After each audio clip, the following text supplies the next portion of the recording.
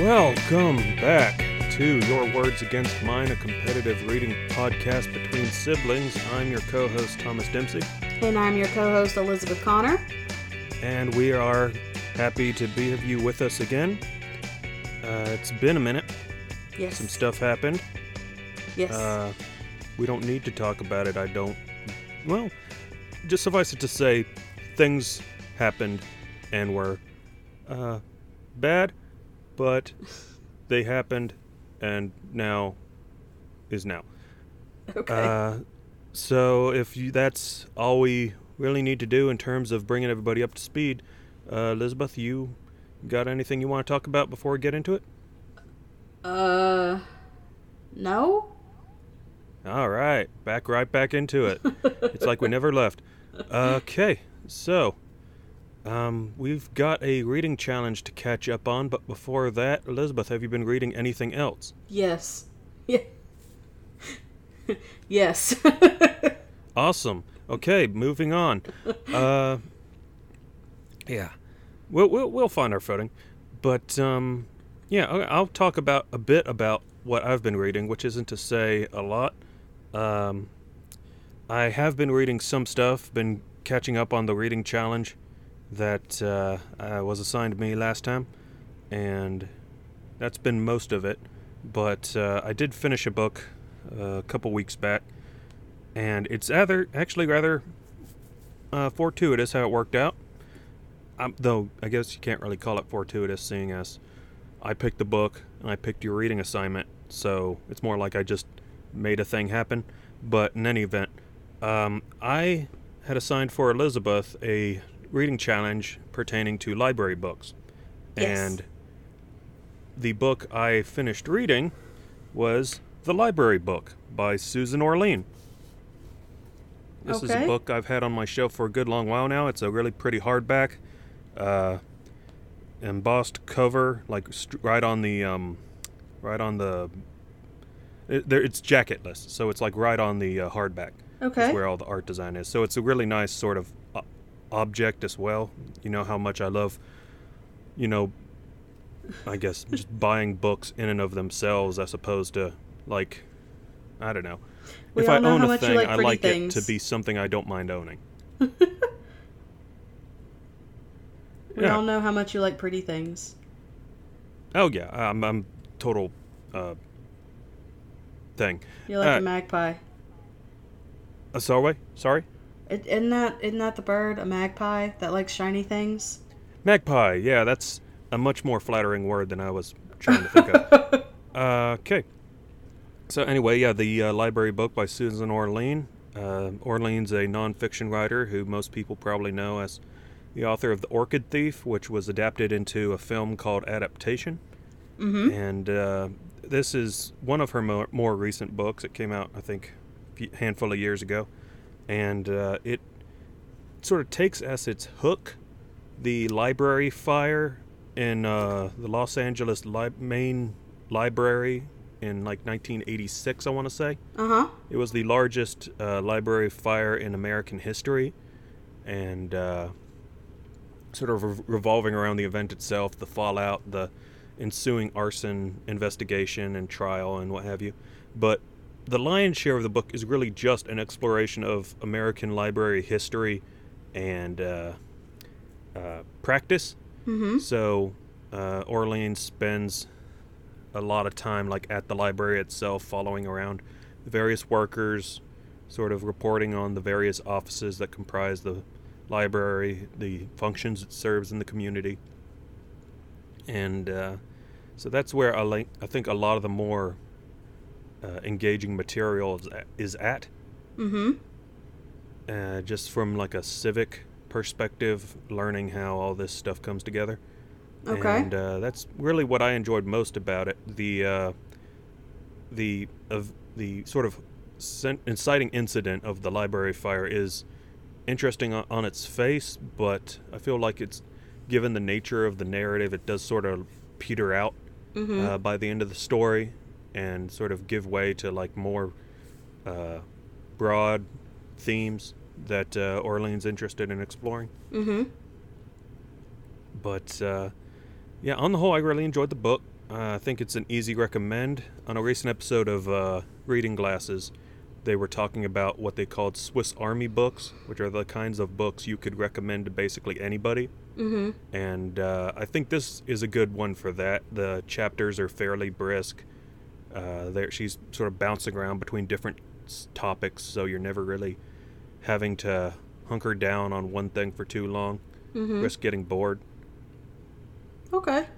Yeah, so I really liked it. Good. And that was the one book I completed during this last period. Suffice it to say, we'll be discussing that more later on, but for the time being, Elizabeth, why don't you tell us what you've been up to? Okay, so if you include the book that I read for the challenge, I read 13 books since the last time we recorded. Sounds good. And obviously I'm going to talk about the book that I read for my challenge. But I want to talk about, the book that I liked the least. Yes. And the book that I liked the most aside from the book I read for my challenge. Cool. All right. So let's get into that trash then. Yeah. So we're starting off with the trash. So the book that I liked the least out of the 13 that I've read is called Born to be Bound by Addison Cain. And it's part of a series. Huh? That name sounds so familiar. You keep talking. I need to look something up. Okay. So this book is the first in a series that I will not be continuing. The book takes place in a Omega-verse dystopia. People no longer live like you and I live. They live in biodomes, and yes. Depending on where you are in the caste system, not necessarily like Omegas are at the bottom and Alphas are at the top, but in terms of like your actual socioeconomic status, depends on what level you live in the biodome. So anyway, where the book starts, like, stuff has gone down. The government has been toppled by a man who calls himself Shepherd, because the prison system is actually underneath the biodome, and it's called the Undercroft.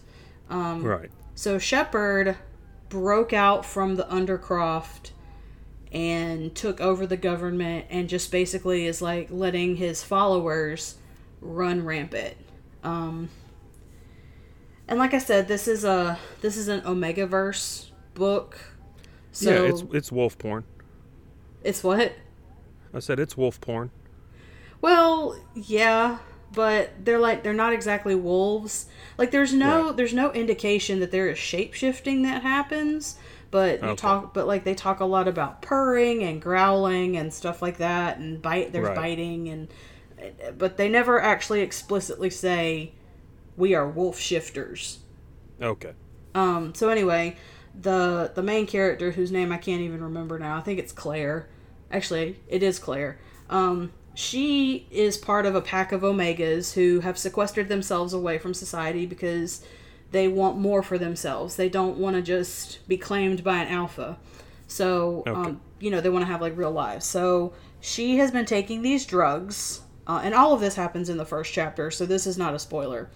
All of this she takes these drugs, which are heat suppressants, so that she won't go into her heat.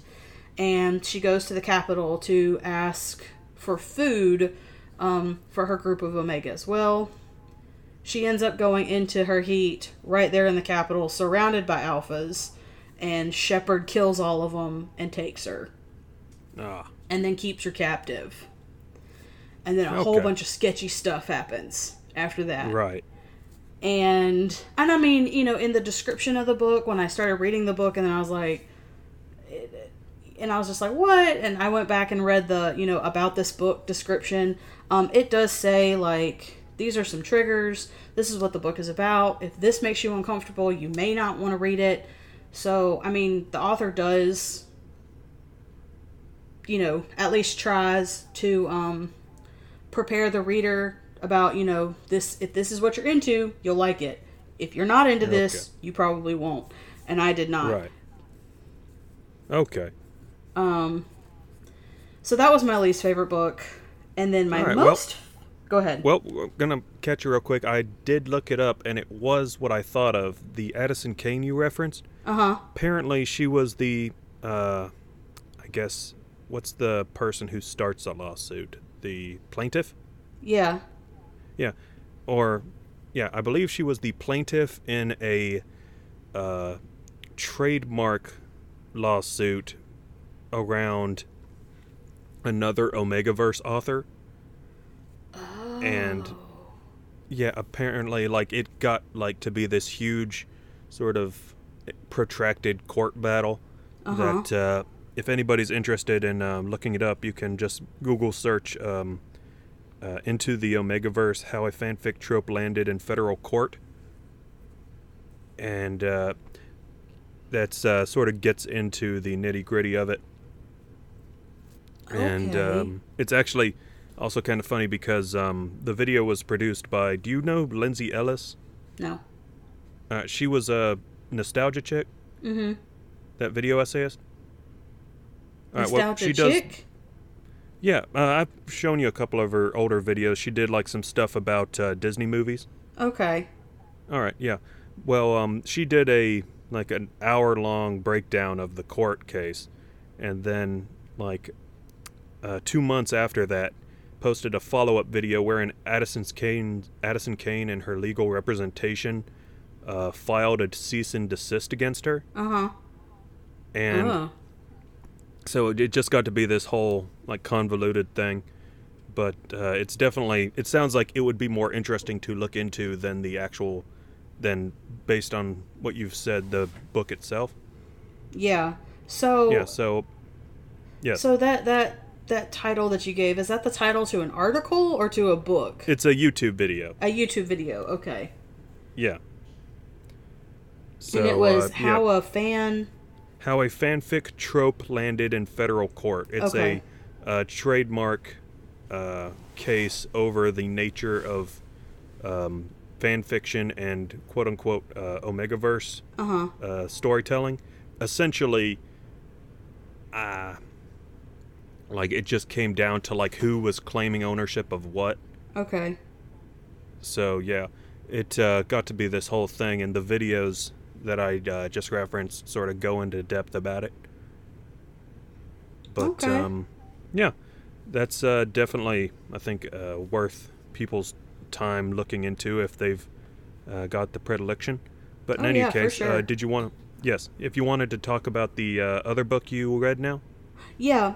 So the book that was my favorite, besides the one that I read for my challenge, what is also the first book in a series, and it is by Tiffany Roberts, and it is called Ensnared, and it is the first book in the A Spider's Mate series. Okay. So y'all may remember, I guess, the last episode where I talked about the book about the Naga, the romance book with the Naga and all that. Well, this is a similar trope, except instead of snake people, these are spider people. Okay. And here's why it's my favorite.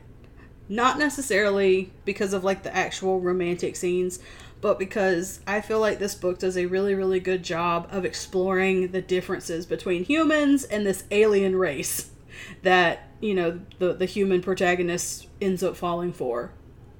Right. So, basically, the girl whose name what was her name? It's Ava, I think. Ivy, something like that. Let's say Ivy.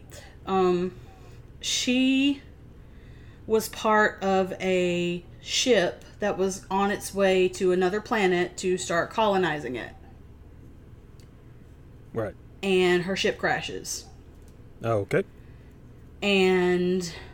But that's not where the book starts. The book starts with the spider guy. And and he is, you know, it explores like this is how their society works. Again, there has been some government unrest on his world because it's a matriarchal society, and the current queen that is in power is not is not particularly giving to her people. She's quite selfish.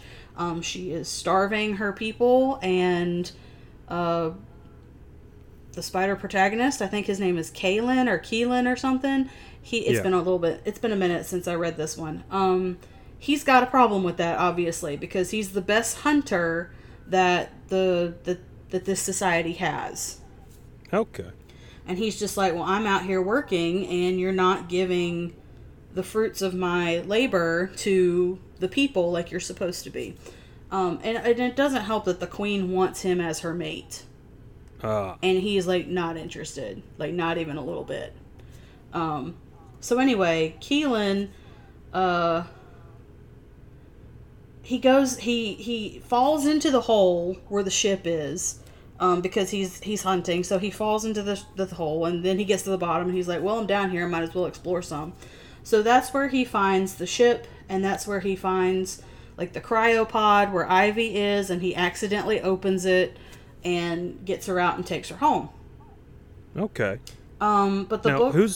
Is the book told from his or both perspectives? Both perspectives. Obviously, like, the first probably quarter of the book is solely from his perspective, because she's not awake yet. Okay. But I really like this book because I felt like the author did such a good job of not only, like, really going into the different, like, the societal differences between the species, but she also covers what I think a lot of authors kind of gloss over, which is, like, there's a language barrier. So you've got Keelan and Ivy. They can't speak each other's languages, so they've got to, like, learn how to communicate somehow.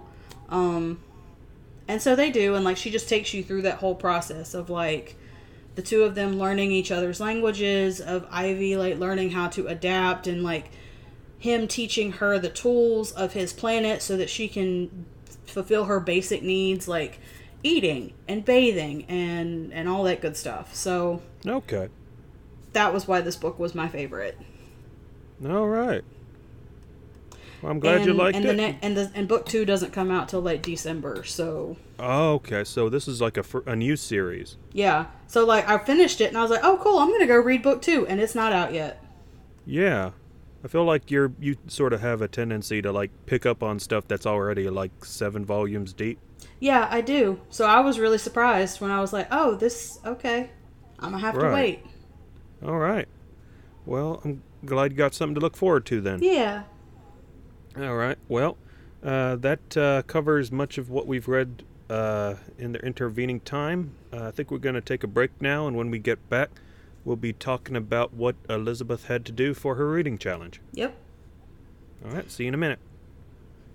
And we are back from our break. We hope it was as good for you as it was for us. And who's back? We're back. And who are we? We're Thomas and Elizabeth. In what context? Oh, welcome back to the Your Words Against Mine competitive reading podcast between siblings. All right. We got there. Yeah. All right. So, did you want to talk about your? You had some stuff to talk about. Yeah. Well, first, did you want to remind our listeners about what my challenge was? Okay. Well, yeah. That's sure. Well, real quick, Elizabeth is a library monster and had a bunch of debt. So my challenge to her was to read one of the library books that she had checked out and to return it and any other library books she could find to the library. So, Elizabeth, yeah, did you do that? Well, I read the book, but I haven't taken it back to the library yet. Okay. Does that fulfill the challenge? I'm gonna say no, but no. I'm sorry. I'm gonna say yes. I'm gonna say yes. That it does fulfill the challenge, but you gotta get those books back, girl. I'm gonna get them back. Okay. All right. I promise. And we'll talk more about that in a minute. But yeah, if you want to talk about the book now. Yeah, so the book that I read was a book that I checked out, I don't even know how long ago, and it was Celeste Ng's Everything I Never Told You. Okay. And I have a lot to say about this book. Not only about like what actually happened in the book, but like the way the book made me feel. A moment of nostalgia that I had while reading the book. This book's, I got a lot. So I guess first of all, the actual book of Everything I Never Told You is about the Lee family who lives in Ohio. Their middle child, Lydia, is dead. And the book opens, that's the very first sentence. Lydia Lee is dead, but nobody knows it yet. Okay. And so she's dead and nobody knows it yet. And Celeste Ng just does a really beautiful job of portraying grief. And the book is told in a revolving timeline. So one chapter will be about how the family is dealing with having lost a child and a sibling. And then the next chapter will be, about the parents when they first met, or it'll be about when Lydia was a little girl with her siblings, or it'll be about some just like some family drama that, will be applicable later in the book. So anyway, the book was it was a really beautiful tale, and it resonated a lot with me because, Thomas mentioned at the beginning of this episode that we had to take a break. And we had to take a break because we had a death of a very close family member in our family. So yeah, I think that's a big reason why the book just resonated a lot, was having gone through, having, or still currently in the process of grieving, and then reading about other people's grief. It right. In a way it's comforting, in a way you're like, am I doing it wrong? In a way you're like, no, I'm doing it a lot better than these imaginary people. So yeah. And also, because I feel like, whenever there's a problem, you might hear the phrase like, you've got to circle the wagons. Yeah. And sometimes to describe families, like at least me and my husband will say, well, they circle the wagons when there's a problem, but then they start shooting at each other. And I very much feel like that's what the Lee family does, at least initially, or at least Sure. in the month or two after Lydia has passed away. Right. They circle the wagons, but then they start shooting inward. Yeah. And so it's just kind of, they're not, I guess, instead of like taking turns, like, doing the mourning and then the family members supporting you, instead of doing that, kind of where, there's like a balance of like everybody's going to get their time to like be sad and be hysterical and like, do things out of character, and you've got your other family members to kind of like be there with you. Instead of that happening, it's like they all just go, it's like the ship's going down. Yeah. There's fire on the water. Okay. So I mean, kind of the one that's got it the most together would be like the 10-year-old sister. Right. And that's because she's 10. She's also the youngest, and like she's like 6 years younger than Lydia was, so I think she was kind of like a whoops baby. So she's a lot more like, she observes a lot, she's a lot more quiet, she knows, she's kind of the stage director for the family, because she can see what's happening even if her parents and her older brother can't. Yeah. And she's just always done that. So there was that part of it. The other part of it, and I know that this is a big conversation these days, at least in our state it is the issue of critical race theory. And I feel like this book I feel like Celeste Ng, obviously, she is Asian American. and I feel in the main characters, or this is a Chinese American family. James, the father, he is Chinese, but he was born in this country, but his parents were immigrants. And then his wife, Marilyn, she is a white woman who was raised in basically a single parent household. And so I just feel like the book does a super fantastic job of really like going into how, you know, the issues of race have really have formed certain aspects of James's personality and like certain ways of James's thinking, and that this is why he parents the way he parents. Okay. And I just think it's like super important for that to be a lens, whether it's fiction or nonfiction or it's research, because like me, for example, you know, the story in like the second or third chapter, it told the story of how James's parents came to America.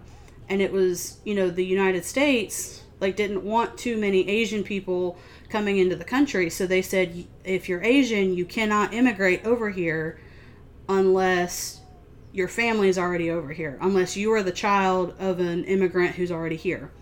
Then you can come over. So to get around that, you had all of these people who would like go to China, quote unquote, get married and have kids and come back. And then after and then you basically had like a ticket saying, because you could just change your name and be like, oh, well, my dad lives there. And so you could come over. So you had a ticket to America because your dad was supposedly over here. Okay. Huh. Yeah, that's a real important history to learn about.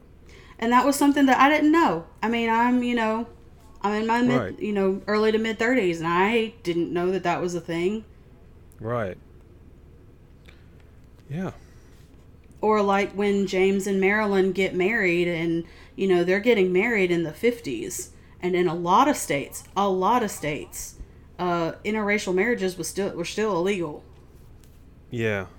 And, you know, so she does, like, bring up the Lovings in Virginia, who... Yes. They're kind of the face of the legalizing interracial marriage issue. But, like, that was something else that I don't know, like, that's something that I didn't think about, like, in a work of fiction of, like, this is the 1950s, and if you fell in love with somebody who didn't look like you, it might not be legal to marry them. Yeah. I'm not gonna lie, this is getting really heavy. Sorry. No, you're fine. A heavy book. It's important to talk about. I don't know if we've really like grappled with this sort of like subject matter yet on the show, so we're still sort of learning as we go. Mm-hmm. Like the way to like give voice to thoughts and feelings about it. Mm-hmm. But yeah, no, that sounds really good book. I know of Celeste Ng. I feel like I might have tried to read one of her more recent books, or short story collections, but I could be mistaken. Is it Ng or Ung? I pronounced it Ng because I believe that's how it's spelled, like I-N-G. Oh, no, it's just N-G. N-G, oh. Okay, yeah, then it's probably Ung then. Yeah, so that sounds really good, and you said that was your favorite thing you read? That was my hands down absolute favorite thing that I read. Well, I'm glad you liked it, and I'm glad you finally got a chance to read it. Me too. And like I said earlier, I had a moment of nostalgia. Do you remember when we were little and like we would want to watch TV and Daddy would be like, "No, you can't watch TV because I'm watching the Braves game," but he's laying on the couch reading a book? Oh, sure. Do you remember that? Okay. Yes. When I was reading this, that happened to me.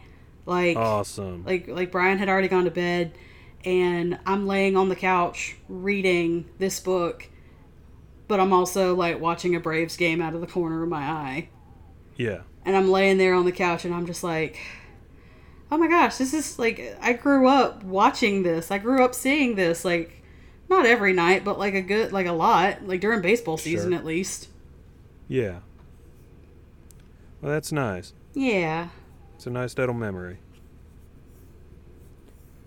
All right. Well, if we've gotten all of our reading out there, did you want to talk word totals? Okay. All right. Now this may get a bit harried as we go into some stuff we've been discussing, but for the moment we'll just go ahead and talk about it. Like I said, I only read the one book. I only finished the one book in the intervening weeks.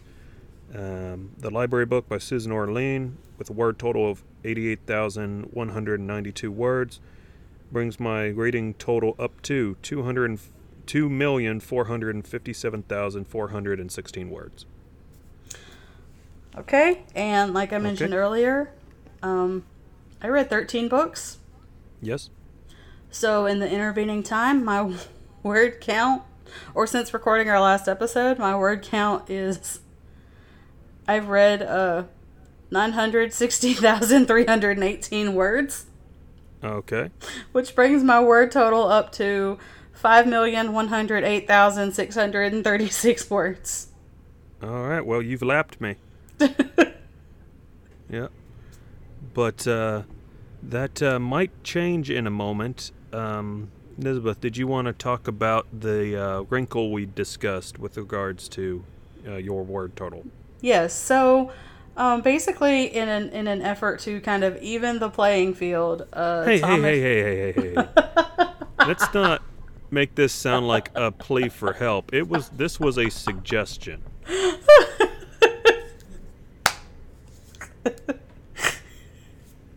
Okay. Would you like to explain it then? Because, I mean, technically it was your idea. Okay, well, fair enough. Okay, well, in assigning the challenge after recording the episode, an idea I floated past Elizabeth was that since her library fees were sort of a topic of discussion, that we might be able to incorporate them in our competition. And I suggested to her that if she was so inclined, I'd be willing to pay off her library debt in exchange for an equivalent reduction in her word total. So what I basically had in mind is, how much did you say you owe in library debt? It's like $250. $250. Okay. Well, I would pay that off, and in exchange, let's say 1,000 words per dollar. So if you wanted to, in exchange for paying off your debt, you would take off 250,000 words from your word total. Mm-hmm. Does that sound fair? That sounds fair. Okay. So did you want to run those numbers now, or did you want to wait until we got the whole transaction completed? I'll go ahead and run them now. So you said it was 250,000? Well, yeah, $1,000, 1,000 words per dollar. So whatever your library fine is times 1,000. Okay, so 250 times 1,000. That's 250,000.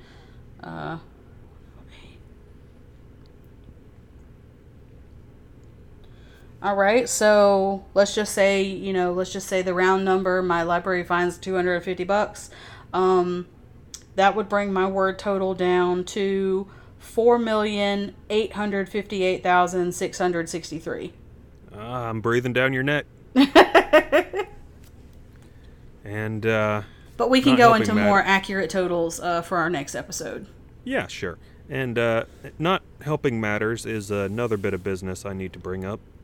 Elizabeth, you may recall earlier in this year you assigned me a reading challenge to use the Serial reading app to complete a book. Mm-hmm. And for that challenge, I selected Tolstoy's Anna Karenina, which within the Serial reading app would require 159 days to read. Mm-hmm. Well, in the interim, the 159th day has come and gone, and I have failed to complete the book. Oh no. So, I am just gonna take a stand here and say that the Anna Karenina reading challenge has been failed. Its word total will not be factored into this competition. I am still going to finish it just for the sake of my own sort of reading goals. But and honestly, I feel like figuring the word total for that book would be more trouble than it's worth at this point, because apparently Serial is using a very, well, not obscure, but like one of the less renowned translations and the less readily available translations. So what I would want to have done is track down the book in physical form and then factor out the word total from that.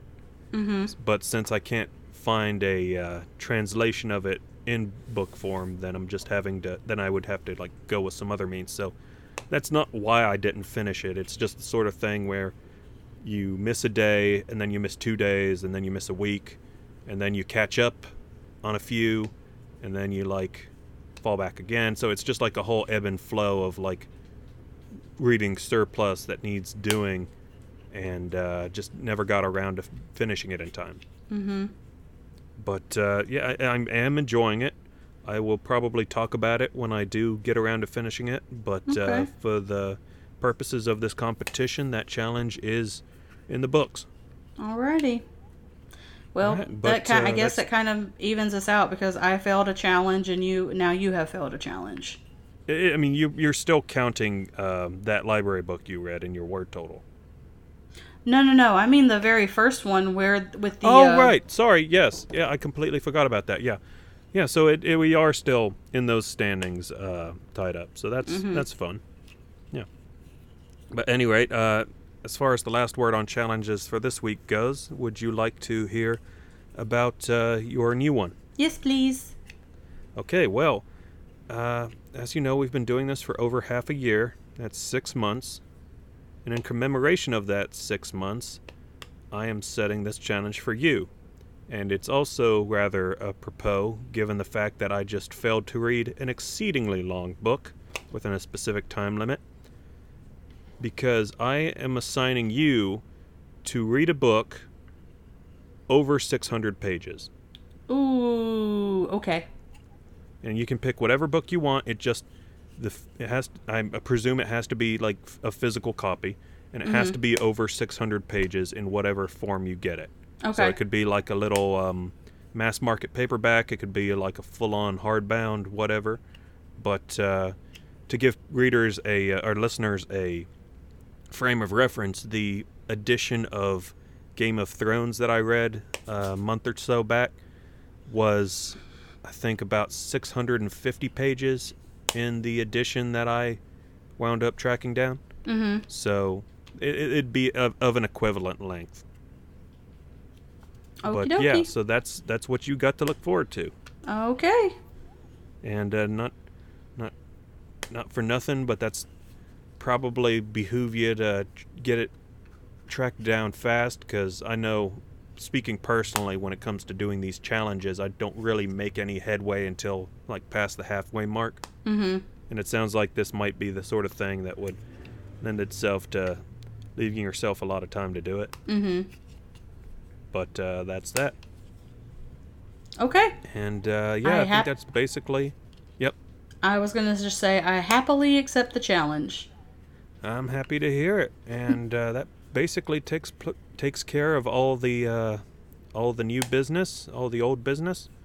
This has been certainly a much more fleet and sort of finding our footing episode. I think we are going to get back to getting these out to you every couple weeks, and I think even allowing for the extended time between episodes, we'll be able to keep on like a nice round total by the end of year. So we look forward to seeing you again, and until next time, Elizabeth, do you want to let them know where they can find us? Yeah, so you can find us on Twitter, Instagram, and Facebook at Your Words Podcast, and you can also find our website at yourwordspodcast.com. Yeah, and one thing I wanted to give a hat tip to in terms of like web access, our podcast, Your Words Against Mine, is available for following and download at rss.com. So if you want to just look for your words against mine on that site, you'll be able to subscribe to an RSS feed and follow us week to week, and you'll show up in our analytics and be all the more engaged through there. Like Elizabeth said, you can find us on Twitter. I'm sort of the premier, or the I'm sort of the go-to Twitter update person on this project. So if you want to see what we're posting or what we're up to, you can do that. And yeah, we look forward to everything that's ahead of us. Mm-hmm. All right. Well, Elizabeth, thank for us sort of going on about this as we have been. We are in good standing for our long and storied tradition of awkward goodbyes.